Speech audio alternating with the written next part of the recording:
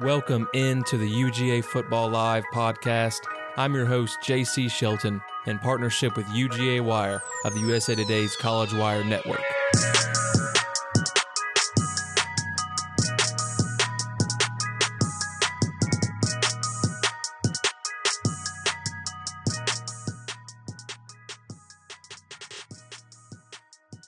What's happening, everyone? Thanks for listening in. Recording this on a Thursday, and that's 79 days until Georgia football kicks off versus Clemson and Charlotte on September 4th. So for me, this is like one of my most exciting, parts of the college football season, and a very underrated part of the season in my mind, because this is just the point where I usually have the most hope, if that makes sense. Like, there aren't any losses on the schedule, no injuries. Everything is in front of us. You know, the possibilities are endless. You know, I feel that way even more with this team this year. I believe this Georgia team is one of the best squads we've seen. And from top to bottom on the roster, it's loaded with talent and the experience. And when you add on, you know, a favorable schedule and the fact that the SEC East is going to be weak and the experience we have, I don't see how these Bulldogs can't do anything less than play for the SEC Championship in December. You know, the East, Florida is going to be down, Tennessee is down, South Carolina is down, Kentucky, I think, is going to be the second best team in the East, and we've had their number for years. So, you know, those are just my feelings right now. Just a couple of months until kickoff, like really exciting time. And today I want to touch on a few interesting news nuggets from around college football, and also just some recent recruiting news out of Athens. Just a fun off-season episode, so let's get into it. All right, so let's start with some college football roundup here. Just a few things I want to touch on news-wise. So, and you might not like this, Nick Saban just signed a contract extension to Alabama, so we're going to have to be seeing him in the future even more than we thought. So he'll be making $8.4 million a year until 2028. With a raise each year, and who knows, he'll probably extend before then. And with a program like that, he doesn't have to do much. It's already ingrained in the culture at Alabama, winning and, you know, pulling these 5-star recruits from everywhere. So it wouldn't surprise me if he kept coaching even beyond 2028. And I really just can't wait till I see another face coaching Alabama, because it's just bad news for Georgia every time we line up against them. Maybe not this year, though. Maybe not this year. So, also, in a completely unrelated news nugget, is ASU, so Arizona State University, is being investigated for hosting recruits amid the NCAA dead period during COVID-19. So, the NCAA instituted a dead period which kept recruits from meeting coaches face-to-face and visiting programs. So, they apparently did that during the dead period, which was put in place because of COVID-19 and the issues there. So, and Arizona State is coached by Herm Edwards, legendary NFL coach, NFL commentator. He's a really cool guy to listen to, so it's interesting to see what comes out of that. And then there's really two big storylines developing right now in college football. We have the name, image, and likeness bills and the relation with the NCAA, and then the college football expansion. So I'll get into the expansion next, but the name, image, and likeness situation is really interesting to me because it has a potential to change college sports, especially major sports like football and basketball. Starting July 1st in 19 states just right now, including Georgia, students will be allowed to make money from their own branding. So, for example, you know, let's say JT Daniels, he could sign a deal with Nike or really anyone with Five Guys Burgers while he still plays at Georgia. So this season he could sign a deal like that and make money doing things for those guys. You know, in the past, guys couldn't make anything off of anything and were suspended for doing things like signing merchandise for cash, like, you know, Todd Gurley. You don't remember that? So I'll tell you right now that I'm in full support of this change. I think for too long we've been ignoring the fact that these kids are making millions and millions of dollars for programs, schools, coaches, TV providers, but they haven't received anything in return. Some people want to say, oh, well, students get an education, so they are getting paid already. Well, that's just ignorant to me. I know former Auburn head coach Tommy Tuberville, who's now junior senator in Alabama, came out and said that very same thing. And I think that view is mostly political. It benefits those higher up, those making the money, to keep kids from making their own money. The bottom line for me is that if you do the work, you should be able to reap the benefits. So I'm in full support of these NIL bills that are being signed by more states every week. Texas just signed one, so there's 19 total right now, and we're moving forward. So I wouldn't be surprised if every state signs one in just a couple years' time. But yeah, July 1st marks that beginning of this period, a really strange area. And there's been companies that come out or have been started to help these guys, to help these student athletes to make money off their name, image, and likeness. You can sign with them and they'll help, put up sponsorship deals and stuff like that, and talk to the people in charge in these companies and help these student athletes make the money. But I think it's just long overdue for sure. I mean, so many people, and even if you say like, hey, okay, he gets an education, that's his pay. Well, what if he did? What happens if an injury happens? And it's football. Injuries happen all the time. Very dangerous sport. What happens if he gets his education, to the third year, and he gets hurt? What if his scholarship's pulled? Something like that. He has nothing to fall back on. Whereas this, you can go ahead and make your personal brand, start your personal brand, make your money, and have some different form of income, maybe get some experience and working with companies like this. And then that means when something happens, like I said, an injury, then you're in a better spot than you would have been without it. So that's why I'm in support of that. I think it's really interesting, and we'll see. I mean, we could see several different storylines come out of this, too, in the new future. So keep your eye out on that. Now, to this college football playoff expansion, something on a lighter note, and is really fun. So if you haven't heard about the proposed playoff expansion yet, you're missing out. So the playoff committee has proposed a 12-team playoff to take over for the current 4-team system that has been in place since the playoffs started in 2014. The proposal is that the Power 5 conference champions and the top-ranked Group of 5 champion are automatic bids into the playoff. So spots 1 through 6 are automatically in. So that's the 5 conference champions in the Power 5, and then the top-ranked Group of 5 champion automatically in 1 through 6, right? So that just leaves 6 spots to the playoffs, at-large bids, who they choose to be in, who they rank. Like, that's what we have now, right? It's all at-large bids. Whoever they rank gets in, 1 through 4. But the last 6 in this proposed playoff expansion would be, not automatic bids, but chosen by the committee and determined by the rankings here. So 1 through 4 teams would have a first-round bye, while the 5 through 8 teams hosted the 9 through 12 ranked teams in an on-campus game. And winners of that round would then face the 1 through 4 teams on a neutral site. First thoughts on this is that I absolutely love it. Bring it on, please. Playoffs are the best format in sports, and I'm not sure why college football hasn't done this, a long time ago. But I think it's a great sign for this sport moving forward and just make it even more of a monster of excitement and joy to fan bases. I mean, for me, this expansion means a few things, right? More playoff games, more teams, more chances to win, more fun, really. Like with the 4-team system, it is so difficult to get in. And there's so much, for me, it's too much indecision on the last team and in, first team out. Who's in, who's out in the last, like the 4th spot and the 5th spot. By opening the playoffs up to automatic bids like conference champions and then having 6 more spots for teams who make a big run, towards the end of the season, I think it creates much more of a level playing field between the top programs and teams who have been just out of the spotlight during these 4-team playoffs.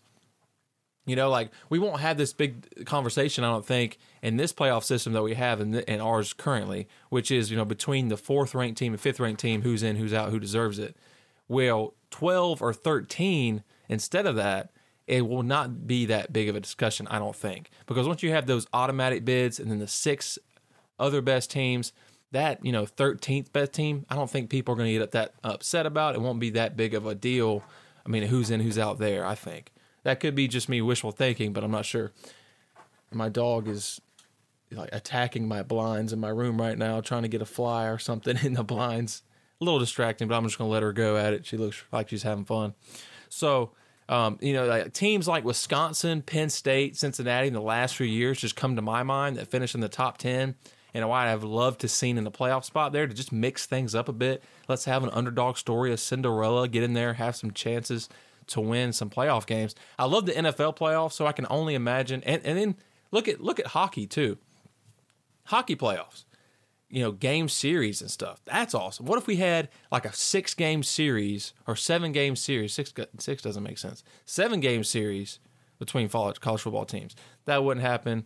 We'd have to shorten the games completely because there's just too many injury possibilities. But that would be awesome. I don't know. Just these playoff formations that these other major sports have, I think are really awesome. And I think college football is just going to benefit from playoffs like this. I mean, imagine what the college football playoff format could be. The committee will be deciding on that in the coming months, and the plan is for it to take over after the 2022 season. So really exciting times about that. I'm really excited about that. That's cool. Up next is recruiting outlook. So let's take a look at a few recruiting news nuggets around the Dogs right now. So last week, the last couple of weeks have been interesting in the class of 2022. So we had 2 5-stars decommit. We had 5-star athlete Dion Bowie, and then Bear Alexander decommit. And Bear Alexander was surprising to me just because of what he said and how he was all dog, and he was really looking forward to be a Georgia Bulldog. And he visited the program and then soon after decommitted, and him and Dion Bowie actually decommitted within a day apart of each other. So that was a big blow to, we had the number 1 recruiting class ranked in the 22 class, and now it's number 4 in 2022, and it's really just because of those 2 guys and their decommitment. Now, Barry Alexander has kept Georgia in his top school, so there's a chance we could still get him. He's out of Georgia. Well, he's out of Texas, rather. Texas A&M is rumored to be in the mix there and kind of keeping him in state, so that's the battle that we're having right now between Barry Alexander with Texas A&M and Georgia. And then Dion Bowie has a big chance of returning as well. He's also a Georgia kid. But then there also is some good news here. So 5-star, we're all looking for a defensive tackle. I think that's a big part of this recruiting cycle, just because of those big end talents we have departing from the Bulldogs next year. And that is, of course, Jordan Davis and Deontay Wyatt. Now, to kind of make up for Barry Alexander's decommit there, you could say Georgia is really kind of going after this DT Travis Shaw, 5-star defensive tackle from Georgia. Names UGA in his Final Four. So just last week, Travis Shaw named Georgia in his Final Four. You got Clemson in there as well. And that's the battle we're having, and it's between us and Clemson for those guys. Now, if we take a look at the 2022 class right now, 10 hard commits, second in the ACC, 4th nationally, got a good average rating of over 93 as grade for each recruit. And Gunnar Stockton, of course, leads this class in a 5-star quarterback prospect out of Tiger, Georgia. And then Malachi Starks, he's one of the best. He's probably the best he is the top-rated athlete in the country in 2022. He's out of Jefferson, Georgia. So there's still a lot of exciting guys on here. And I was watching Marquise Groves-Kilbrew from Snellville, Georgia, cornerback recruit, go through some reps today, and he was looking really great in that camp. He's just explosive, hips moving, reminded me of Eric Stokes and just his fluidity in the hips. And I really liked his speed and explosiveness there in his drills. And then another recruit I'm really excited about that it hasn't gotten that much notoriety, I think, is C.J. Washington, who's from Cedartown, Nick Chubb town. He's a really explosive linebacker, 6'1", 215. Check out his highlights if you haven't. I think he can really contribute in the middle in the future. Reminds me of a Roquan Smith. I kind of do get caught up, comparing recruits to really good Georgia players that I've seen over my lifetime. So I have that tendency, but not saying he'll be Roquan Smith, but he reminds me of him. So this class is really strong still, folks. Don't get kind of discouraged at those 2 5-star decommits. Still a lot of great players in this class. And if there's one thing we know about Kirby Smart, he can recruit and he can close recruiting class cycles. So not worried at all right now.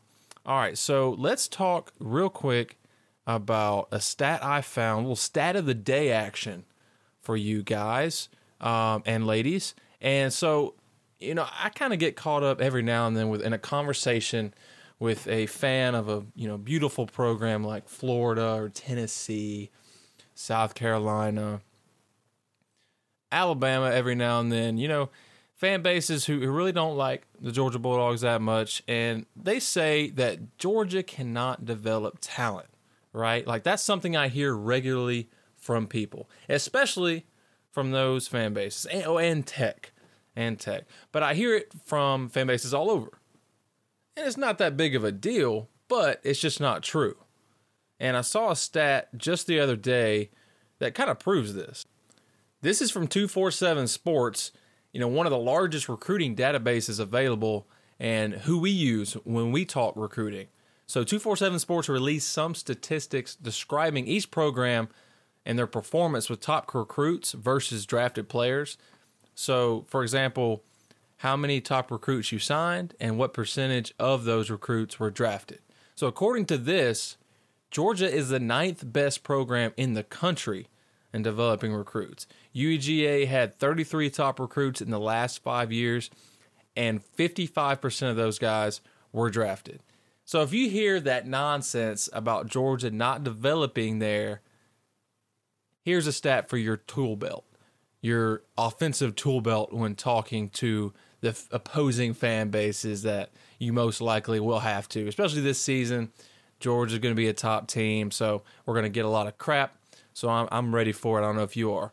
I thought that was very interesting.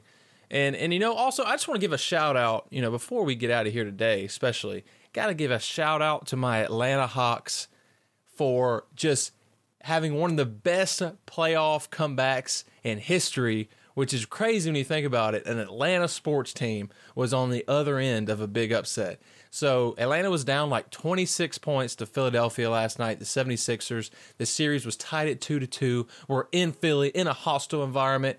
Trae Young dropped like 39 points.